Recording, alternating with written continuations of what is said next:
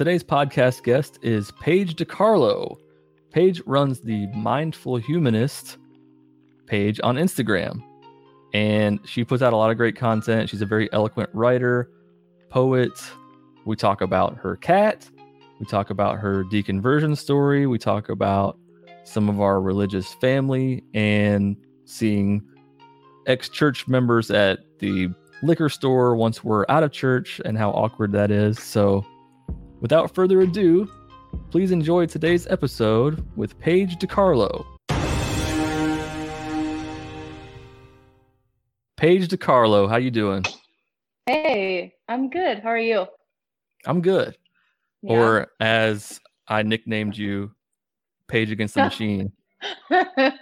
One of the better nicknames I've ever been given. That still pops up when you message me. I'm like, that was a pretty good nickname I gave. And it's also, I don't think you meant to do this, but it's an ode to like my goth, like just totally emo, angsty, like teenage phase. So it's perfect. That's awesome. Yeah. I used to have a Rage Against the Machine poster on my wall. It was the bright blue one that had the nuns holding guns on it. So I believe that's so good. I love Rage. I was a big Rage fan, Korn, all those bands back in the day.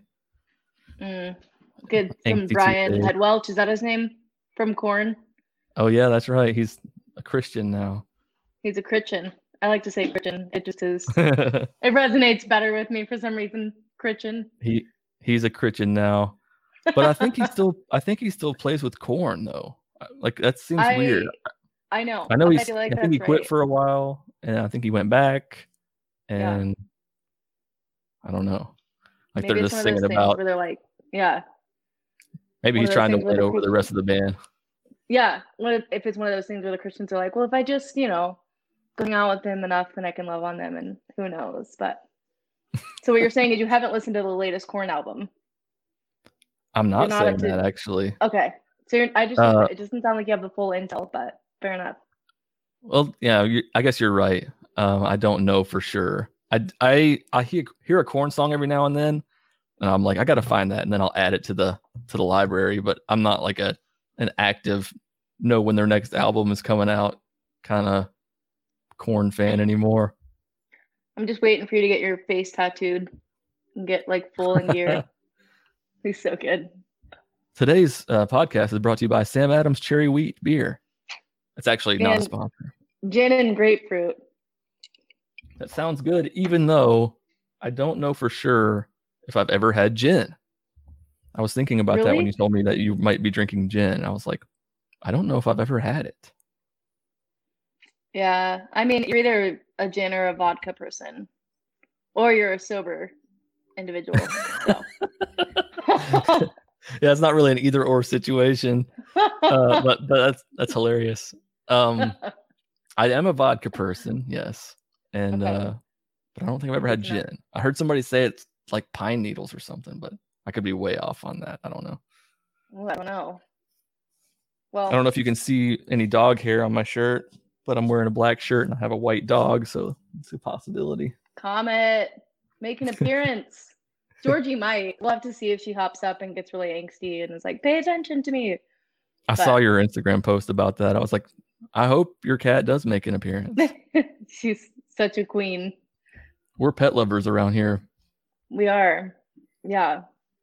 She's such a gem. Podcast is just... Sorry, go ahead. No, go ahead, please. I was just going to say that like this podcast is just super chill. It's just hanging out with friends who happen to have one thing in common, which is used to be a Christian. Or even some people might still be Christians that I have on here, but we just talk about at least going through some form of deconstruction and trying to figure it all out. Finally getting to that point where you question things, Yeah. And the whole point of this podcast is just to be relatable to other people who might be going through the same shit, might have questions. Maybe they just stumble upon this and are like, who are these people? And then they just listen to our stories and get our point of view and realize that just because you don't believe in God, that doesn't mean you're a bad person or weird, or you love Satan, or anything like that, That's a key one. So Yeah. Yeah, I think you were actually the first person that I ever reached out to when I started. Well, when I acknowledged last year, I think I'm an atheist, and then began connecting with people in the online community. I think you were one of the first people I talked to. And so it's that same thing of like, yeah, just that free space in that community and connecting with people and being like, oh, like, yeah, just building that safe space for people who, wherever they are in that continuum of deconstruction. For sure. You have kind of deconstructed your faith not too long ago, right? Do you kind of want to go through your whole, and I know people probably get tired of telling the same things over and over, but kind of your upbringing and how you went, like where you went to church, what religion you were, and how you got to where you are now. Yeah. So I was raised Catholic, in Catholic schools, even was put through like School of Religion, which was like a Monday night, like Catholic, Bible teaching, Bible study type thing.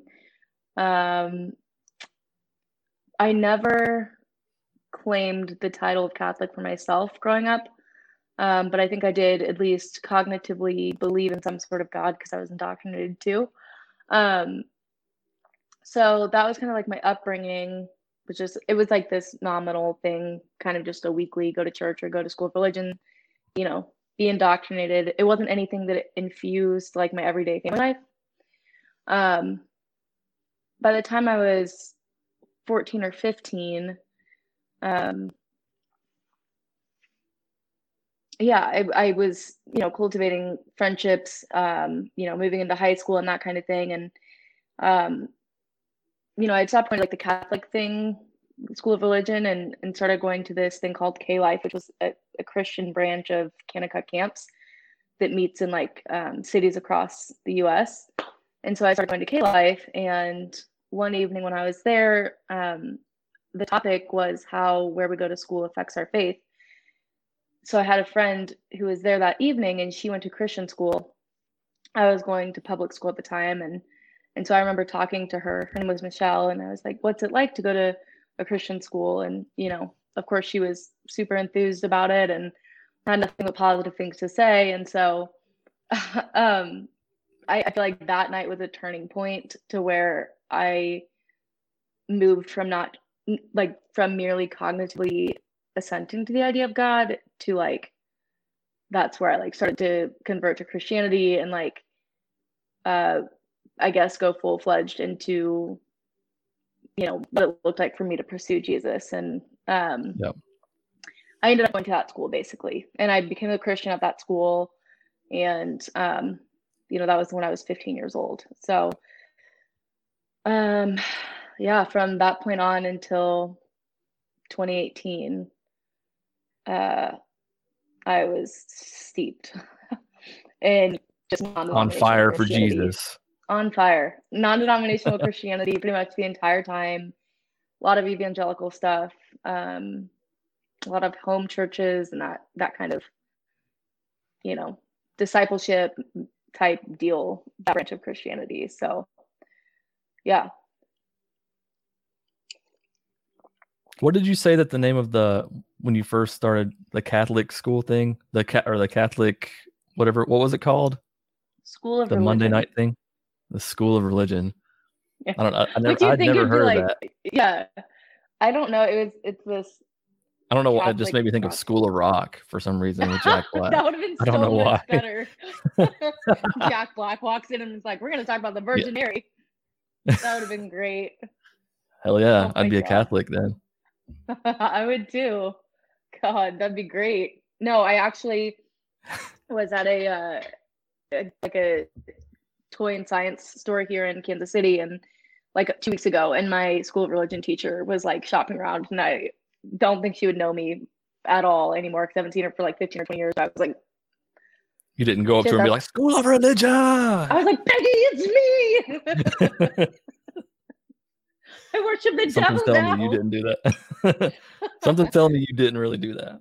No, I didn't. I'm friends with one of the employees, and I was like, Oh, that's Peggy Eckert, and she's my former school of religion teacher. So that was funny because I haven't had a run-in with any of that, that former affiliation for years. But God, that That would is have been always so much weird. better if Jack Black would have been. I know it was weird. I It's don't weird think she knows me though. when you get out of church and then you see those people out in public. I don't mean anything by those people, but Yeah, no, I get what you're saying. like one time I went to Kroger and like this was not long after I stopped going to church and I had a buggy or cart, whatever you want to call it, buggy full of beer. And I saw one of the ladies that I went to church with and she was like, hey, like looking at me, and then she would look down at the beer and then look back at me and then look back down. I was like, I'm getting judged so hard right now. God, that checks out. Right. Yeah. Be blessed. Be blessed. And I was like, the Lord I'm bless gonna go and get keep fucked you. up. I'm about to go get fucked up on this booze. God, I get what you mean. So this place where I'm living right now has a coffee shop that we just opened up, and the coffee shop name is Vested Coffee, which the definition of vested, I looked it up recently and I kind of forget, but it basically means to be like, I mean, you have an interest in something or whatever. Yeah, just like, I mean, it's like you'll have to look up the definition because it'll totally check out like why it's a Christian coffee shop.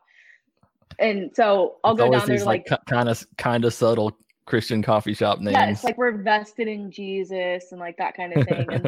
And so I'll go there to do work, or sometimes just grab like espresso beans for my machine. And if I linger there for too long, like every single time without fail, there's people, just talking about being on fire for Jesus and what it looks like to love people during coronavirus, and it's like inescapable. So I like run into that regularly now, which for a while I didn't, which was nice, but it's been an interesting intersection.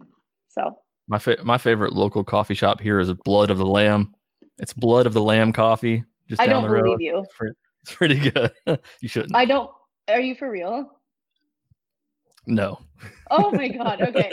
There's a place here in Kansas City also called Higher Grounds Coffee, which is affiliated with IHOP here in Kansas City.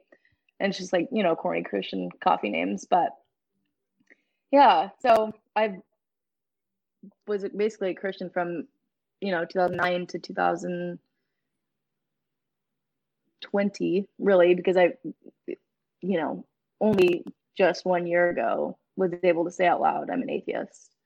So it's been quite the journey, So what was the first crack in the foundation? What kind of started you going down that road? Because you don't really just flip that switch to, I don't believe anymore. Yeah, that's true. Well, I think it would have been about 2.5 years ago, October 2018. I had at that point had been really heavily steeped in like two non-denominational churches with some very questionable cult-like tendencies, high commitment communities, that kind of thing. And I don't know if it was just like the perfect intersection of my own healing work and therapy, and even just coming into my full like adult like brain. That intersecting with the mounting cognitive dissonance that I was experiencing in these high commitment communities and in these churches, where it was like, in 2018, the cognitive dissonance had mounted so much, and there was just so much pressure of like, things were starting to like, I was noticing that things didn't feel aligned anymore with what I was being told to believe and what was being taught to me in my own experience. And so I ended up, I think that was, it was mounting cognitive dissonance that got me to be like, I can't handle this anymore. Like, I have to reckon with this. Mm-hmm. Something isn't right. And from there, I think the actual like doctrinal pieces started to like, show themselves, where I was like, oh, I don't believe this anymore, and this is questionable, and this doesn't add up, but it was just like, yeah, Georgie making her appearance in the background. Yeah, I see that. Oh, cat up on the cabinets. Assumes the highest place in the house. I'm so glad that my dog can't do that. Holy crap. It's she makes sure that we revere her. So yeah, it was the mounting cognitive dissonance, and I think honestly growing into my full adult brain where I was just like, I have to pull back. This isn't like, I can't breathe, I can't live this way. So from there, stopped going to church, started examining things,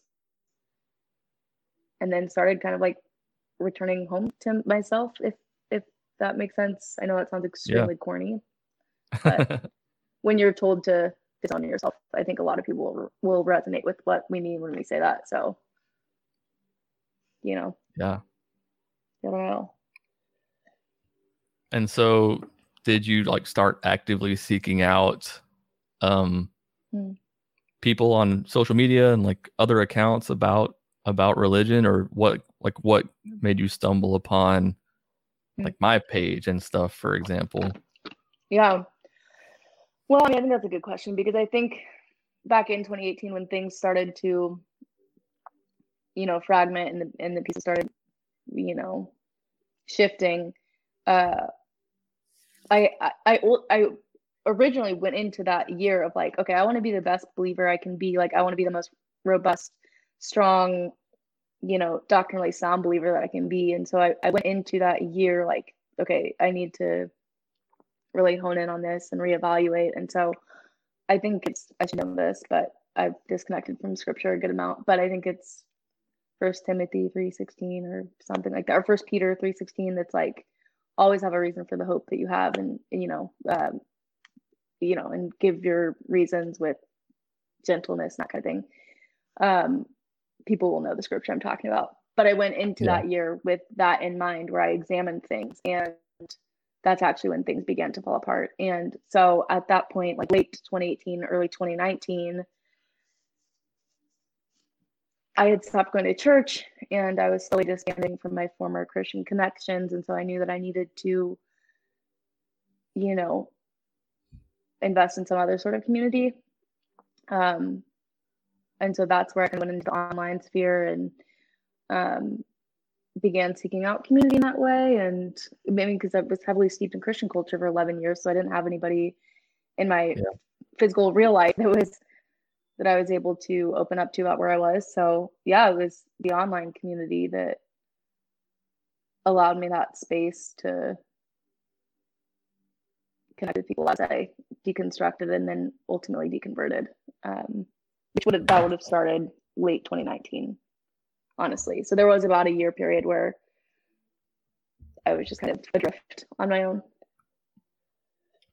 Let me pause for a second. I definitely just spilled beer all over the desk.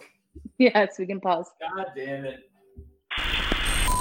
Today's episode is brought to you by my Patreon. That is patreon.com/JesusUnfollower. If you want to get these podcast episodes before they go public, or if you just want to support the YouTube channel and podcast, you can do so at patreon.com/JesusUnfollower. Beer on the electronics. Fantastic. Sounds like a grunge band or something. Beer on the electronics. When I was younger, back in allusion to my emo phase, I wanted to have a band called the Heavy Hollow. My Christian band, the band I was in, was called A Pledge to Die. As in, like, dying to yourself. Dying to your own flesh for Christ. I don't think I knew that. So cringy. I don't think I Pledge to Die. Knew that. You were what kind of music? Well, we started off as just like the youth band in church, but then we just started like doing our own stuff on the side, and it was kind of like screamo kind of music, Was it you screaming into the mic at the front? Were you the lead singer? No, I did bass / backing vocals. Okay, fair enough. Gosh. But you talking about that band reminded me, or your name reminded me of like the whole naming the band phase, trying to think of what we were going to call ourselves. And I remember one suggestion was Silent Scream. And I was like, Jesus Christ, that's the most fucking emo band name of all time. The Heavy Hollow and Silent Scream. Headlining one night. I mean, the name that we settled on wasn't that much better, but God. I had no idea. Well, cheers to learning new things about your friends. So, Okay, so where were we? We were talking about finding community yeah, after, finding community. yeah. It's crazy. I never really realized that Instagram had the kind of community feel. I was just, it was just kind of a place where you see memes and shit, or pictures from your friends and stuff, but it's Yeah. definitely turned into something else, at least since I've been running this account and making content and stuff. Yeah, I So when fully agree. you were doing poetry and stuff in the beginning. I remember, or when I first met you anyway. Yeah, that was actually a huge part of it was, spring, summer of 2019, and I had stopped going to church. It had been 6, 7, 8 months since I'd been to church, and that was actually a huge part of my like emotional healing and processing. Was beginning to write again after 2 years of not being able to write and journal, which is another tidbit for another time. But was I began to write poetry, and to be able to tap into that like inner creativity that I hadn't been able to before. And so that paired with like finding that online space, you said it so well, like it is really, there is an online space for community within Instagram that I didn't know existed until I ventured and found, my community here. Um, that was so vitally important. I did start out sharing the poetry, and then it morphed into something else. And it was kind of cool because I let it morph rather than be like, super idealistic or whatnot. I think once I was able to reckon with, oh, I'm an atheist now, I wanted to have that be at the forefront and discuss that in a more tangible way. And for a while, the poetry was like a front for like, I couldn't come out and say I was an atheist, but I wrestled with those things and carried with them Yeah, through the words and the prose and the poetry. And I think you could see some of that now going back and analyzing it. But it, I want to say like you're so right about the community thing, because even as I've taken this, 4 to 6 month break, like I realized like, yes, it's been so good and it's been really restorative, and I have needed that for this past season. But there is a part of me that's like aching and longing and missing that community that I had, like, yeah, which I feel like if you're not in, like, Instagram can be either or. It could just be this really superfluous, like, yeah. just comparison based thing, or it can really be a deep well community. So it's been cool That's to true. cultivate that. It's just I how think, you I use think it. that people, social media is what you make of it. Mm-hmm. I have friends who will just trash social media and say that it's like ruining us and stuff, and I'm like, it's really what you take out of it though, because I think it's Gary Vee or somebody who says that social media hasn't changed us, it just exposed us. I think that's true. Like Oh, that's such a good one. I know, I love that, and I think it's true. It reveals, like, everybody before, you didn't really see people's thoughts weren't quite as public and stuff, and so it's not that we've changed, it's that you see more into other people's thoughts in their minds now. That's But I really, think you yeah, can, it's whatever you take out of it. I think.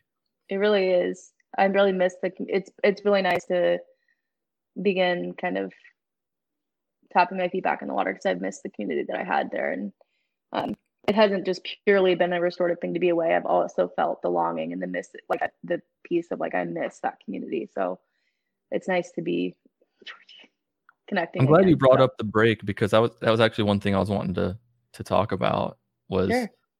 just you kind of taking a step back from social media, Mm-hmm. because as much as I think it is what we get out of it, it can also be taxing. It can be a lot to weigh on your mind, and especially if you're a content creator, it feels like you have this responsibility to make stuff, and Mm-hmm. then you have to deal with comments and people's reactions to your stuff. Mm-hmm. So yeah, I was going to ask you about that. What made you kind of take that step back, and um yeah, like what made you decide that you wanted to take that break? Yeah. Summer of 2020. summer of 2020 last year. I think it was mid-July, end of July, and my I had been so heavily practicing embodiment and reckoning with the trauma that had mounted over the years and that kind of thing, and was doing that also in a public online forum space, community as well. And so I think for me, just where I was at in that point, come summer of last year, it culminated to me almost feeling like almost like swept up in the trauma of it all at that point, where I was just like, this is all I can see is like, the trauma that I'm feeling, and analyzing it and being caught up in it and sharing it and feeling it. And so it became all consuming last summer. Yeah. Just at the juncture where I was in my healing. And it wasn't that I was navigating anything poorly or wrongly, or that anyone was doing anything, incorrectly either. It was where I was at in my healing journey. So I think when I went through my first emotional flashback, it lasted like a week last July, which some of the people who watch this might remember that, but it was horrible. Just like the most terrifying week of my life, and just so confusing. And so I think after that, I got spooked and was like, I need to take a step back. Like, this has been a really good community, but I need to wean off a little bit and make sure that I can find like safety again, and just experience everyday regular life without having to be in the throes of my trauma or sharing it. So That makes sense.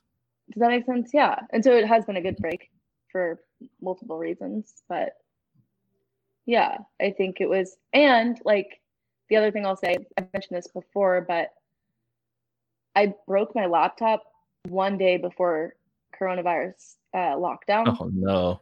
Yeah. Yeah, which was like right after I had started my mindful humanist before it was mindful humanist, it was poetry count.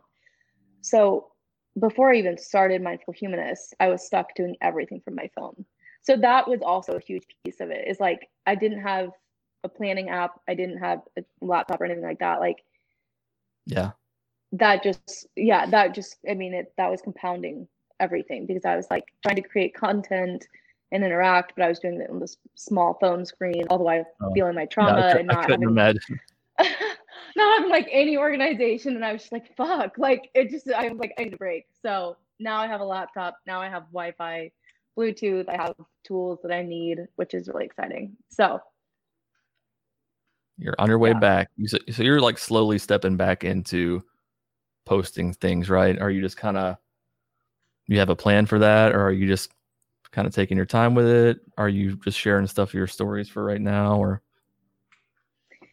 Yeah, I think the original vision I had in mind was that I'd be like, woo, returning in January 2021, but allowing myself to kind of feel out what I need and give myself space to do that. And I think the plan is to just kind of trickle slowly and begin to show up a little bit more, interact with other people's content still. And then really like behind the scenes, like this year, with the tools and resources that I now have at my hands, like begin to plan that content tangibly and just take the pressure off myself, because I do put a lot of pressure on myself. That's a big one.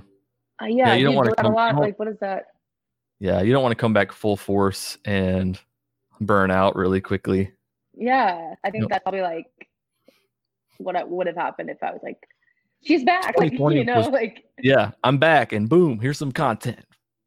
But I'm like, 2020 was such a crazy year, and that's like the most cliche thing that anybody ever says lately, but it was just so crazy. And I couldn't imagine having the laptop break right before COVID. But on my end, it was a little bit different, because I lost my job like a week before COVID, and then I went to some job interviews and things went well, and then they were like, oh, we're not hiring because of the pandemic.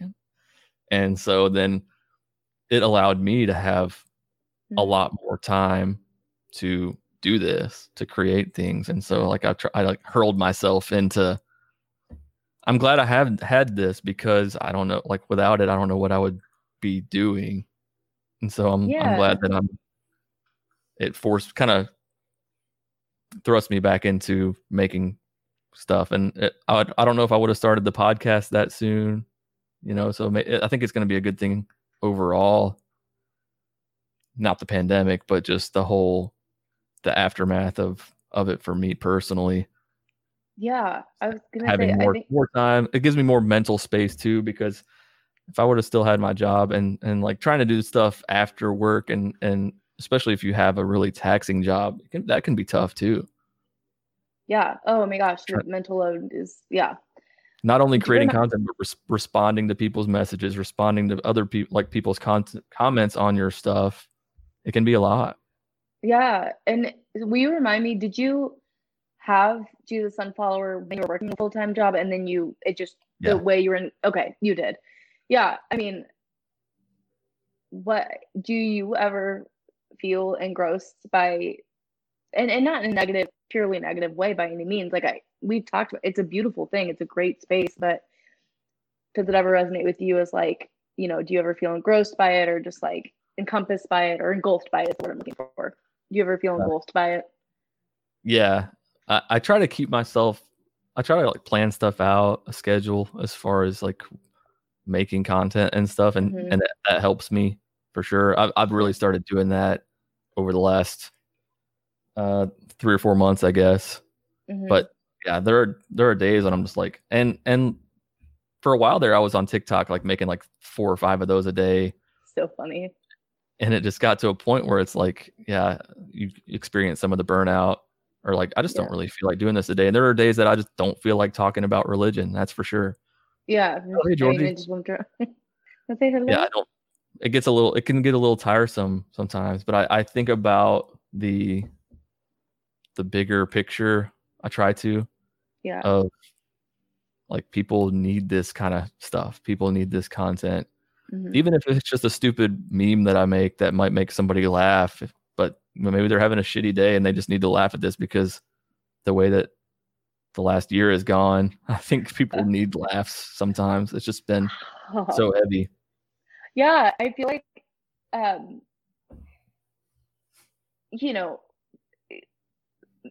meme content creators, that kind of thing, or, I think even probably you have endured some critique or ridicule from bozos, or whatever. People are just like, that's not tasteful, or that's, whatever. And it's like, comedic relief is a massively important part of like healing, and like being able to just endure, like especially 2020 and what we went through. Like I totally I love that you're able to bring goofy, humorous content and also provoke serious conversation.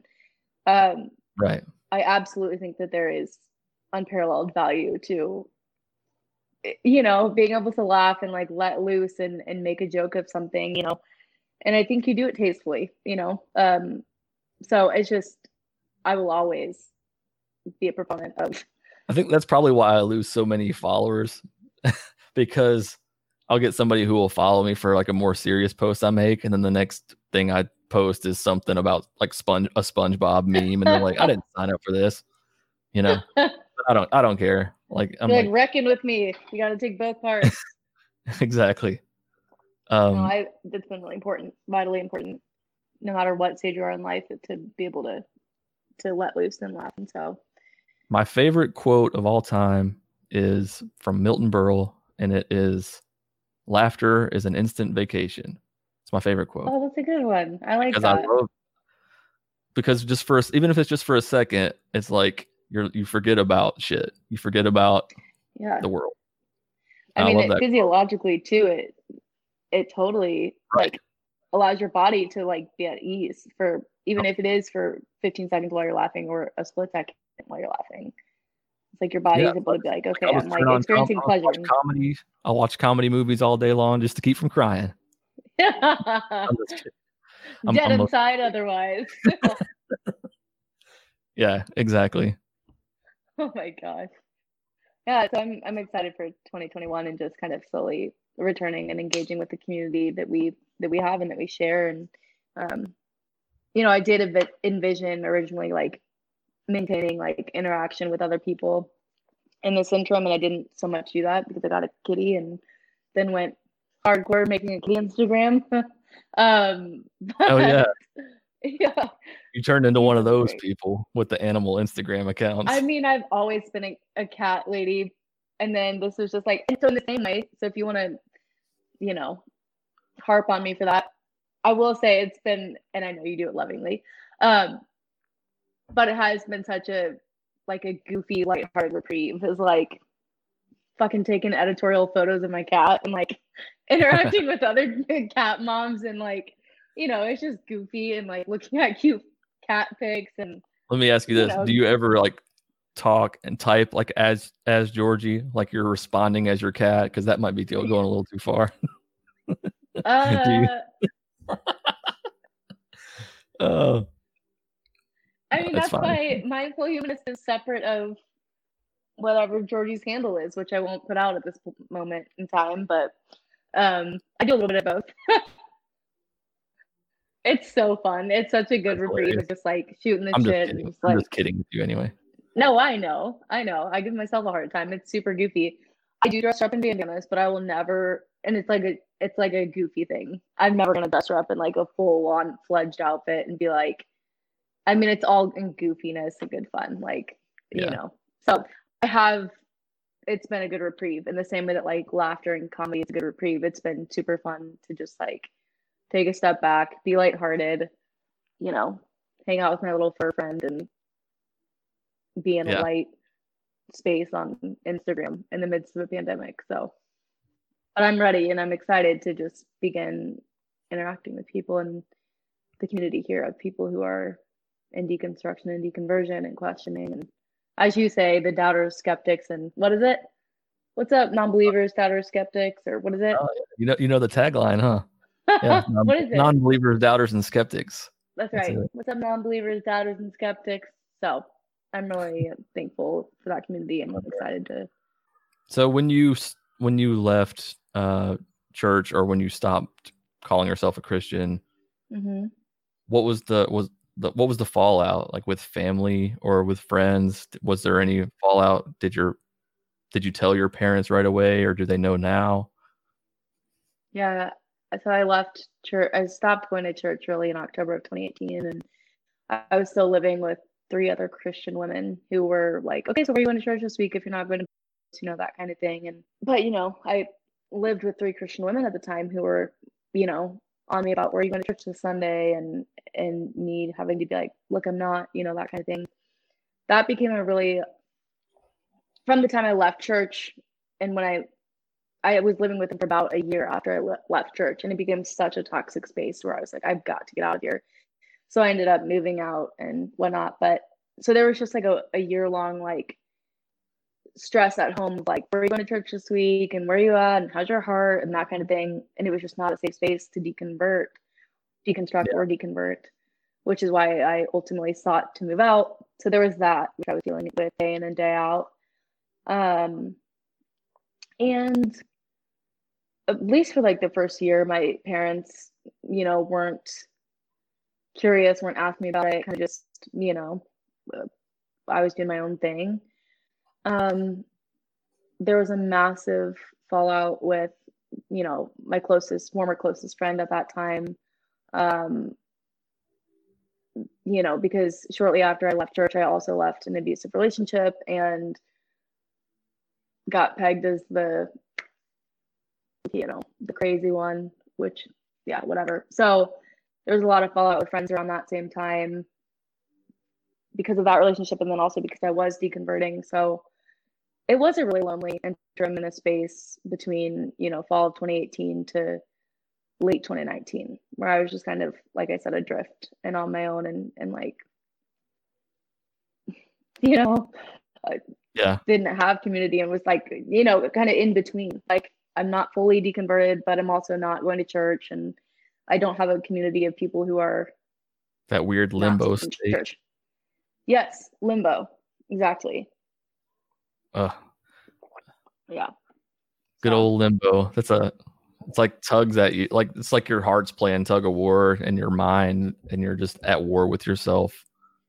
It was it was really intense. It was like, because I think when I set out, that year, like early mid 2018, before I stepped away from church, was like, I hope this questioning leads me back to Jesus, and it didn't ultimately, which I'm okay with now and I've reckoned with, but it was like there was no getting around it. Like I had to reckon with and face the cognitive dissonance. And so, and then it's also, it's such a weird time to deconvert in the midst of what we went through, everyone went through last year, of like, because there was like an uprising of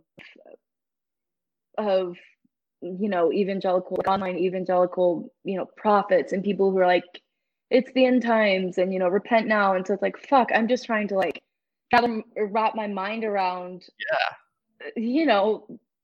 this worldview that's dismantling itself in front of me, and here I'm being harassed with these messages. That's like, super fun. You're finally starting to like, you're doubting things, and you're starting to be like, okay, I'm okay with this. And then you got people preaching hellfire and brimstone around you, and talking about how Christ is already mounting the white horse. It is an experience like no other. I mean, it was so volatile, and that had to have contributed to what happened last summer when I was just like, just like just encompassed and engrossed by I've heard of a few people deconstructing during the pandemic. I've heard some people saying like deconstructing during the pandemic. I'm like, man, that's got to be just tough. Yeah, I'm sure it brought some unforeseen benefits and that kind of thing, but it is, I wouldn't have had time to deconvert. It also made it a little bit easier for some people. I didn't mean to interrupt you again, but like, no, go ahead. It make it easier for some people seeing how the church, especially like the white evangelical church, acted last year around several issues, like around the George Floyd stuff and just all the election stuff, and that might have helped kind of nudge people away from their beliefs. Yeah. And I will say, I mean, because that might be one of the benefits, like we were in lockdown and, expected to be low key. And so I did get to really invest in jumpstarting that process while surrounding myself with community, where I might not have been able to do that if life was, bustling about as normal. So it was a very convoluted process. I mean, and we're still in the middle of coronavirus and the lockdown, but I'm just further along now, so it doesn't feel as, doesn't bring as much trepidation now as it did at first. But I think for anyone who is deconverting and whatnot, it's been quite a ride, quite an experience. Yeah, I'm sure. I'm glad that you brought up the Judgment Day thing and the end times, because literally just today I've seen 2 posts on Facebook. The first one says, "I guarantee you Judgment Day won't be rigged." Oh my God. Implying that the election was rigged. That was posted by a family member. I got that, but maybe other people didn't who were watching. Oh my, that was posted by your family member? A family member, yep. And then wow, I don't think I would know that. Okay. The other one, "On Judgment Day, you'll wish you had been biblically correct, not politically correct." And it has like 10 likes, and everybody's like, "Amen, brother." Oh my God. I honestly, I think if it weren't for my Facebook page that I run, I might not be over there anymore. It's a pretty shitty place. It's a desolate wasteland of decent people. Like there's not many left. Oh my God, a desolate wasteland of people. That's great. Yeah, I deleted my Facebook 5 years ago, and I'm glad I did. 5 years, wow. Yeah. I'd never pull that trigger. I can't pull that trigger. It was 5 years ago. It took me 2 hours of undivided attention searching the recesses of the internet to figure out not just how to deactivate my Facebook, but how to entirely delete it. And I was livid. Like it took every ounce of my energy and focus for 2 hours scouring the internet. Like I don't even think about what it would be like now to. I've heard people say that they tried to delete their account and it would only let them deactivate, and they couldn't figure it out.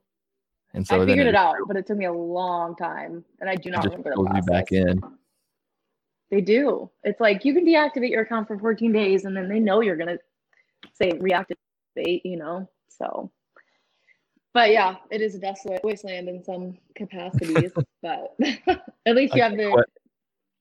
Go I ahead. question my life decisions every time I go over there. But luckily, at least you can mute some people and you can join groups. So yes, and that helps a little Facebook bit. Marketplace, which I am going to get on this week and put some.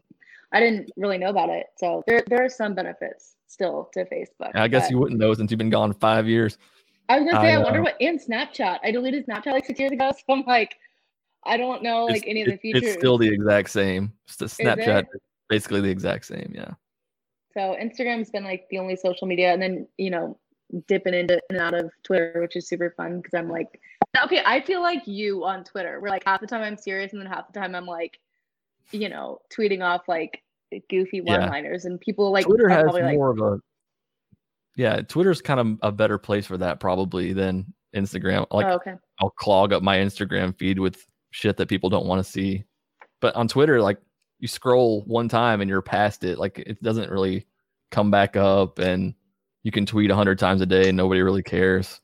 So it's just kind of like you can do your thought dumps or jokes or whatever over there. I love Twitter too. Oh my gosh, do you remember when I did mind dumps on my poetry account? Oh yeah. Gosh. That was, I forgot about that. That was fun. That was like when I was just like, hashtag bring back the mind dumps. Daily mind dump. Maybe I will.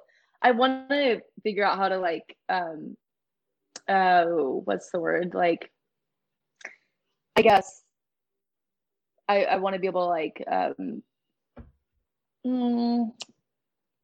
get back into mindful humanists in a way that's like fresh and new and like, more aligned with like who I feel like I am now, rather than like interacting in the same way that I did last year, if that makes any sense. Not because I did anything wrong last year. It's just so yeah, I'll be curious to see what comes about there. But daily mind dumps were so fun. I was literally like, I would be at work and I'd be like, I've been with children for like 5 hours straight, they're napping now, and I need to fucking interact with some adults. So I'm gonna put this out there, and whoever wants to DM me can DM me. And so it was a fun little thing. Hashtag bring back the daily mind dump. Can we bring back the dump? Bring back the dump. Wow, that's one thing I've admired about you on Instagram is that you're open to changing. You don't pigeonhole yourself, and that's kind of. Sometimes I feel like maybe I've pigeonholed myself a little bit, but I like how your stuff is always kind of evolving, and it kind of, it's not necessarily that you're showing your growth or whatever, but that you're open to just taking it a different direction if you feel like you need to, or the other people might need it, Thank you. Yeah, I mean, I think that is like an incredibly vulnerable process of like fucking letting myself be seen in process, which went both ways. I feel like it did lead to vulnerability hangover, I think is the term. But it has been really empowering too, of like, okay, I'm like, I need to allow myself to evolve and change as I need to allow the way that I show up to evolve and change as I evolve and change and grow. So that has been really vital and essential. I do want to be able to show up to mindful humanists in the community that we have here this year in a more, I don't think structured way is the right term, but in a like, I don't want to change and reroute a bunch this year. I think it was really great last year, but I want to walk that line of like, this is how I'm showing up and I know what I'm doing and I can pivot where needed, but I'm not like vision recast because it's like the third quarter of 2021 and that kind of thing. I mean, it was incredibly vulnerable. I think it was valuable, but it was incredibly vulnerable to be like, I'm writing poetry. Okay, now I'm talking about like, I'm actually like out of the closet an atheist, and now I'm like in the throes of trauma, and now I'm taking a break, and like, so. But I think it was probably empowering to some people. So, thank you. For sure. Yeah. So I put a question box on my Instagram, asking if anybody had any questions for you. And this is one of the questions I got, which I thought was a pretty good one. And how do we have autonomy without feeling the need to consult a God before every decision?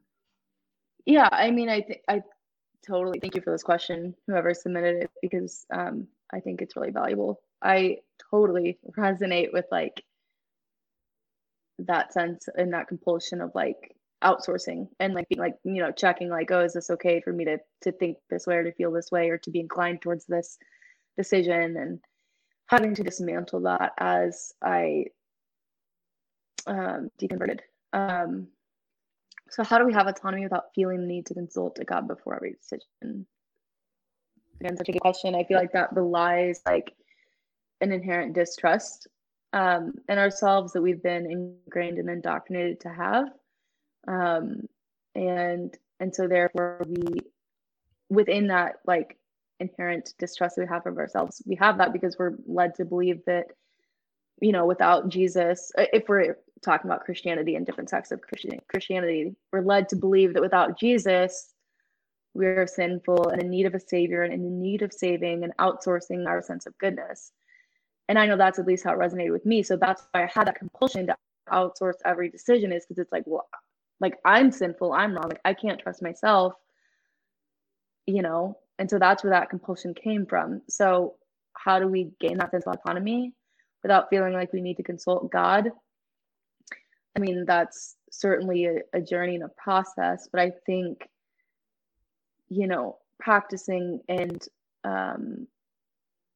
cultivating a sense of trust, repairing trust with ourselves, and whether that looks like reviewing instances where we've made decisions that were sound, in the past based off our own judgment, or whether that looks like we've never done that before and so we have to start practicing that.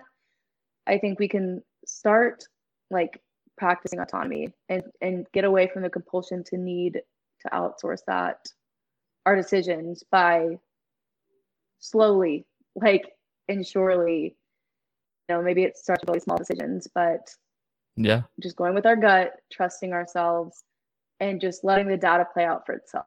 And I think what's been really empowering is like in that process of figuring out that I'm not a shitbag and that I don't need to outsource every decision, like what's been really empowering is like coming upon the knowledge that like I am a really healthy, compassionate, robust individual in and of myself. And I've learned that through those small decisions, making those small decisions and seeing the fruit of those decisions, which that sounds like Christian rhetoric, but it's true, like seeing what fruit comes from my decisions that were made intrinsically by trusting myself. So it's just like slowly putting those things into practice, sitting with ourselves, figuring out what we think, what we believe, what we want, going with it, let the data play out, and then build data over time that helps you fully and in a holistic sense realize like, oh, I can trust myself. And so then over time, I feel like that compulsion to need to outsource and to get out external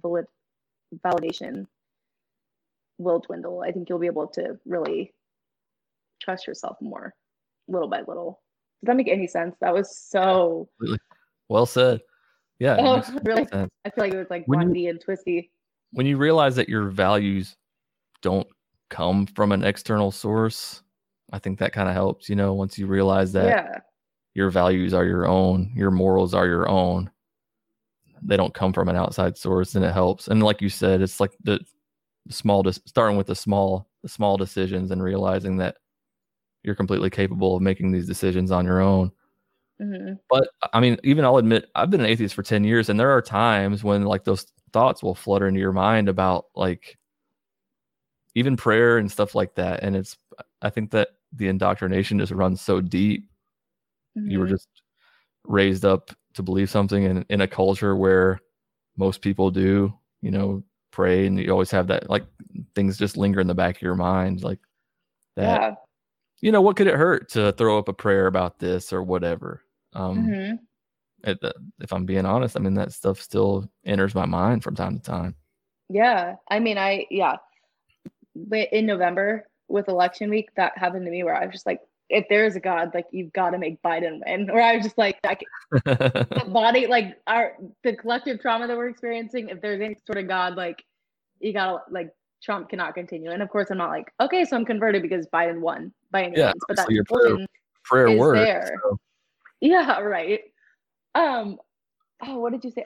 So I think you said it so well and so concisely of like when you realize that like your values come from yourself and you don't you don't need to look externally to like pull a value system and that kind of thing. Like that's what I experienced where like when I stopped believing in God and I would interact, with when I would engage in interpersonal relationships and that kind of thing, like, oh, like I still care about these people without Jesus telling me to care about these people. And like, Yeah. and I actually have like a greater capacity to care more about other people and to not be like so You're not thinking about self-conscious. their soul, and you're not thinking about their their walk with Christ and what the path that they're on, and their if they're saved or not, and do I need to speak about God to this person? Do I need to witness to them? It's like just a genuine, authentic. You just care about the person. There's no like other motives going on in your mind where you're like, for me at least, back in the Christian days, I would be like, all right, I need to talk to them about this. And like my secular friends, I would be like, I need to, tell them about God. The church is hammering that in your head that you need to be witnessing to your friends and stuff. But once you get out of that, it's like, no, it's just about friendships and relationships. You don't have that feeling of being superior to them too. And not that it was ever like a conscious thing that would be in your mind, but when you feel like it's your job to tell other people you should live this way, then obviously you feel like your way is right and your path is the right one, and you feel to a degree superior to them, like you have the truth and they don't. And there's this weird, it creates this weird dynamic. It really does. And it's so interesting to be on the other side, honestly, of just like having deconverted and just, it's just really, it's rich and it's powerful to have been in both, had my feet fully in both waters of feeling like I have the truth and other people don't. It's on me to share it versus we have epistemology and we have some basis of how we know what we know, but there's mystery and we don't need to have like a God of the gaps. Like we can let certain things remain as they are. And that's like one of the other things too, is like I've met so many atheists, yourself included, who aren't just like, no, God exists whatsoever. And there's, only the tangible, physical, real world is true. Like there are some atheists like that, but like there are plenty of atheists who acknowledge space for mystery and unknown, and that's okay. Like I think you've even said it before, like it's okay to say I don't know. Like that's great. Exactly. The problems come in my mind. I think the problems come in when we feel like we have to have all the answers right now. That creates issues. That's what creates the God of the gaps and stuff is like, well, we can't not know. We have to have the answers. We have to know how the universe started. We have to know.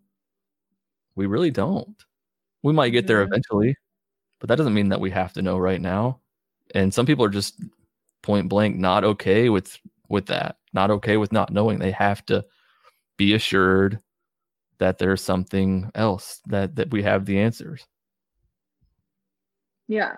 And I understand that like that can come from rich and complex, backgrounds of trauma or whatever it is, but it does become problematic when we can't leave space for the reality of what it is to be human, which is we're not going to know everything, and we're evolving, and we're changing, and we're learning, and we're adapting.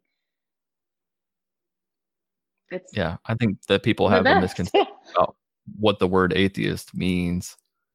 It just carries all these connotations with it of people who just think that it means that somebody who hates God, or somebody who just says there is no God, it's not possible and stuff, but it's just not. So that's why when I told my parents I didn't believe in God, I didn't use that word. I didn't use the word atheist. I just said that. I think I might have actually said agnostic, but I just said I don't believe, I think, because you just, it's like you kind of weigh it out. Is it even worth saying I'm an atheist? Because then it's like, he's a what? I knew he didn't believe in God. You know, Yeah. it's the same thing. It's the same thing. Which is, yeah, exactly. But yeah, that's interesting. I get what you're saying. It's like there's a carried weight to saying atheist because there's so much misconception, and uh, I fully like resonate with that of the misconceptions and and I even had misconceptions about it. I think when you and I started talking, I was I was letting you know where I was at in the process, and I was like, I would say I'm like agnostic now or whatever. And then we talked about the dichotomy between atheist and agnostic and whatnot. But yeah, I mean, I think there are some beautiful conceptions of the divine, which I've said this before. There are some great conceptions of the divine. Even the Christian God, the universal reconciliation and the God of Richard Rohr, like, don't seem inherently dangerous to me, but I can't holistically assent, or I can't holistically come on saying I believe in that. Like, I can emotionally feel like that's beautiful. I can spiritually appreciate that, but cognitively that piece is missing, and that's important to me. Cognition isn't everything. Yeah. Cognition isn't everything, but it's an important factor. And so that's ultimately why I'm an atheist. The thought of a higher power, not necessarily the Christian God, but a higher power that might be all loving, or a deist God that just created everything and doesn't really have control over what happens after, or the universe is God and we're all connected. Like, all that stuff is all, to me, all sounds cool, but again, it's like I'm not gonna believe it just because it sounds like a nice idea. Yeah, totally. And there's no harm in it. I think the people who do believe that, it's fine. Some people feel the need, I think, to believe in a higher power. Mm-hmm. That's fine too. And I'm not saying that there's not a higher power, but it's just like, I don't really see the point of believing it without a reason. Yeah, like, I don't want to.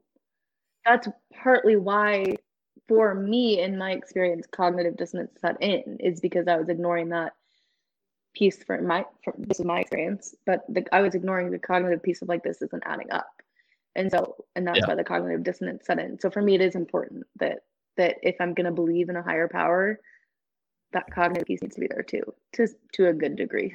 So I think I'm slowly able to interact with and engage with people who believe in God without being, like, threatened by it or whatever. And skepticism is healthy, and not even just about God, just about things. And I want to apply more skepticism to my life, period. Like, I don't just want to go along ho hum and just believe things. I want to have reasons why I believe the things that I do. And so I think that being a skeptic is one of the best things that you can be, just to question things. Yeah, that one. The unexamined life is not worth living. I can't remember if it's Socrates or Plato or whoever, but it's funny because even now as I say that, like, it all circles back around of, like, okay, like 1 Peter 3:16, like, I want to know why I believe what I believe, so I'm gonna go down that route. And then I went down that route, and for me, it led to deconversion, which has been the best thing that has ever happened to me personally. Yeah. Like, and so it's like, I still go through that, where, like, I'm still on that train of, like, I'm gonna know why I believe I'm gonna know what I believe, and I'm gonna know why I believe it. Like, that is still a founding principle of where I am now. Like, that hasn't changed. That's super important to me. So I think so too. Yeah. And for some people that doesn't always land in atheism either, or in not being a non-believer. For some people that lands them in being a Christian still, maybe a more progressive one or something, or just believing in a God, period, not necessarily the Christian God, whatever. Sure. But it's not always the same end landing spot for questioning things, but it's good to at least have that reason. Like you said, having the reason to believe, like, why you believe what you do. Super important. Totally. That's super important. And I think you're totally right. And I'm still wrapping my mind around that, of, like, how did you land somewhere else? But I mean, obviously I understand that people come from different backgrounds, and And it's totally valid, and just being willing to evolve and question and examine things, I think, is like the guiding principle for me. Like some people weigh faith differently. You know, maybe they don't land where we do because they have faith and it can't really be necessarily explained, or they've had their own personal experiences that can't necessarily relate to us, that we wouldn't understand on the stuff that they've gone through. And maybe that's why they end up there in that spot where it's like, well, I believe in God because I've been through this, and stuff like that. And so that's, to me, that's fine. As long as you're not just mindlessly believing things. That's where you run into the issue. That's a good point. Like, know what you believe like in. Election fraud. Well, we all know how I feel about January 20th, so. Oh God. Is that your actual birthday? Your birthday is on Inauguration Day. My actual birthday is on Inauguration Day.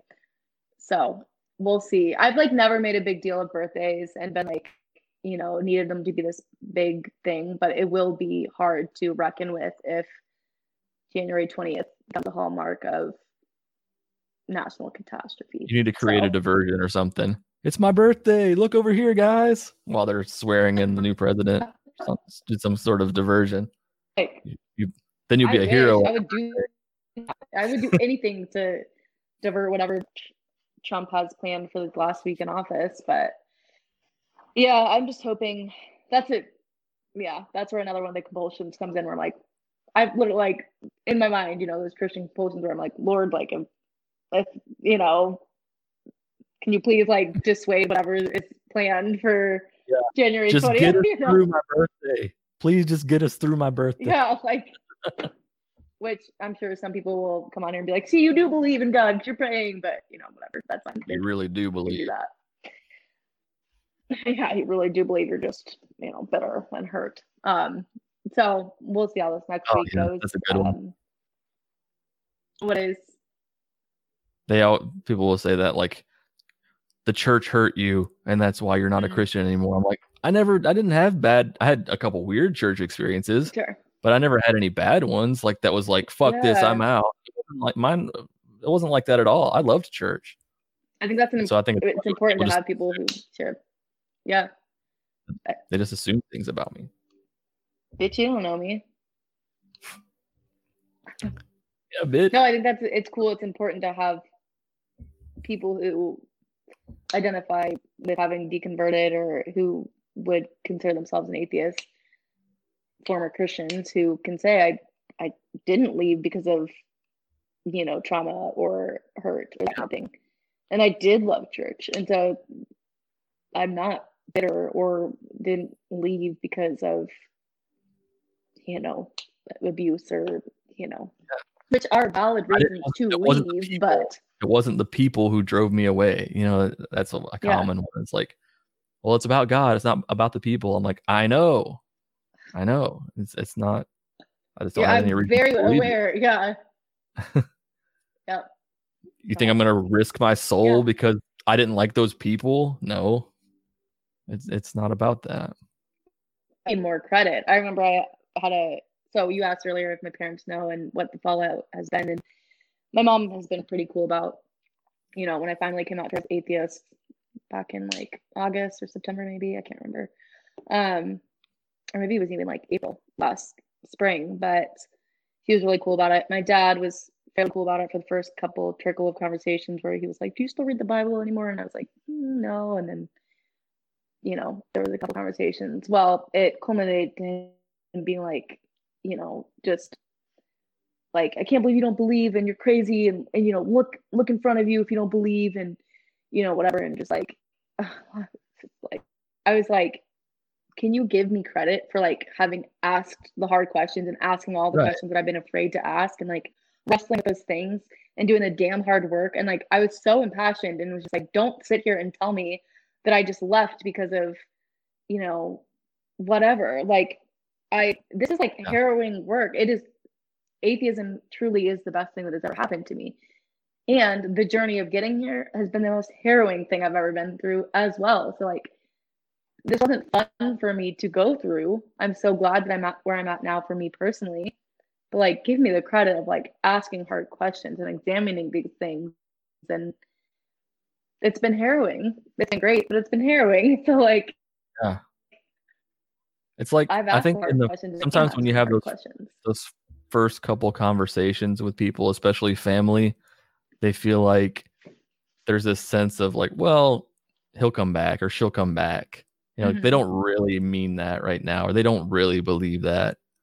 That it's almost like they can't really compute that you're being serious and that you've thought it through. That maybe it's just something you're going through right now, and that's why you don't believe. Yeah, seriously. I mean, it's funny. I'm actually the only. My mom's probably a Christian believer, I would say, um, but I was like the only Christian in my family, like practicing, like engrossed in a Christian in my family. So it's just been funny having deconverted because now I'm like the highlight, like focal point of my parents between us and my siblings because none of my other Christians or none of my other siblings have been Christians. Yeah. And so it's not like they then deconverted. Well, I deconverted, so now my parents are like, "Oh my God, you're atheist." And I'm like, "Do you realize that like my other three siblings are probably also atheists?" Like, Yeah. what? You know? And so it's just like it's quite They just didn't get to see the whole journey yeah. of you being Christian, and then like they didn't see that with them. So it's a peculiar thing, but That is my weird. relationship with my parents is fine, and they ultimately respect my journey, and I've been able to reckon with what they think about it, and you know they reckon with me. So I'm thankful for that. You know, it could be a lot worse. So yeah, I think I'm happy Cool. with where I'm at right now. Awesome. Well, I won't keep you too much longer. Follow Paige at Mindful Humanist. Is there anything else that you want to plug, or like anything else that you're involved with or working on, or that you want people to check out? Please find my cat page. I'll say that. My cat Instagram. You can find it really easily. Go follow But her cat yeah, Instagram. that's been a good reprieve. Yeah, go follow Georgie. She's knocked out over here. No, I think I'm just excited to show up into the space and to interact genuinely with your content and to just kind of slowly, you know, get back into sharing. And I want to show up, and I'm excited for whatever this year has. And so You're a yeah, gifted no, writher, I'm just and really you're thankful for this forum. Thank you. Thank you're you. very good at getting your I'm thoughts excited across. Yeah, it helps a lot of people.